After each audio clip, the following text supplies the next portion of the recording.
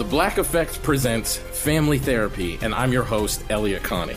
Jay is the woman in this dynamic who is currently co-parenting 2 young boys with her former partner, David. David, he is a leader. He just don't want to leave me. But how do you lead a woman? How do you lead in a relationship? Like, what's the blueprint? David, you just asked the most important question. Listen to Family Therapy on the Black Effect Podcast Network, iHeartRadio app, Apple Podcasts, or wherever you get your podcasts. On today's episode of I Didn't Know, maybe you didn't either, I got a question. Do you like hush puppies? I love hush puppies, especially with some fish. I do some flounder over here, maybe some catfish over here. Get some little shrimp over here, bread and butter, real good. And I really like the onion ring shaped hush puppies better than the round ball ones, but I like the round ball ones too. Hush puppies, hush puppies, hush puppies, hush puppies. I love hush puppies. Did you know that those same hush puppies were rooted in slavery? I didn't know, maybe you did. Welcome to Mr. Dottie's neighborhood. And we're at the home of one of the most influential saxophonists of all time, John Coltrane, right here in High Point, North Carolina. We are in John Coltrane's house.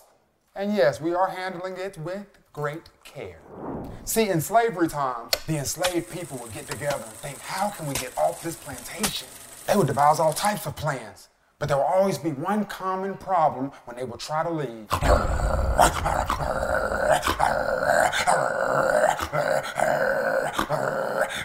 The dogs. How could they get past the dogs? So what did they think to do?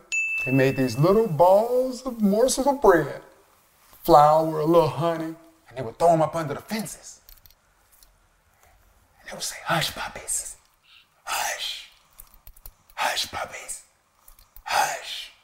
And then they take off those delicious morsels of bread. Who would have thought? Hush puppies were the modern day muzzle. I didn't know. Maybe you didn't either. I didn't know.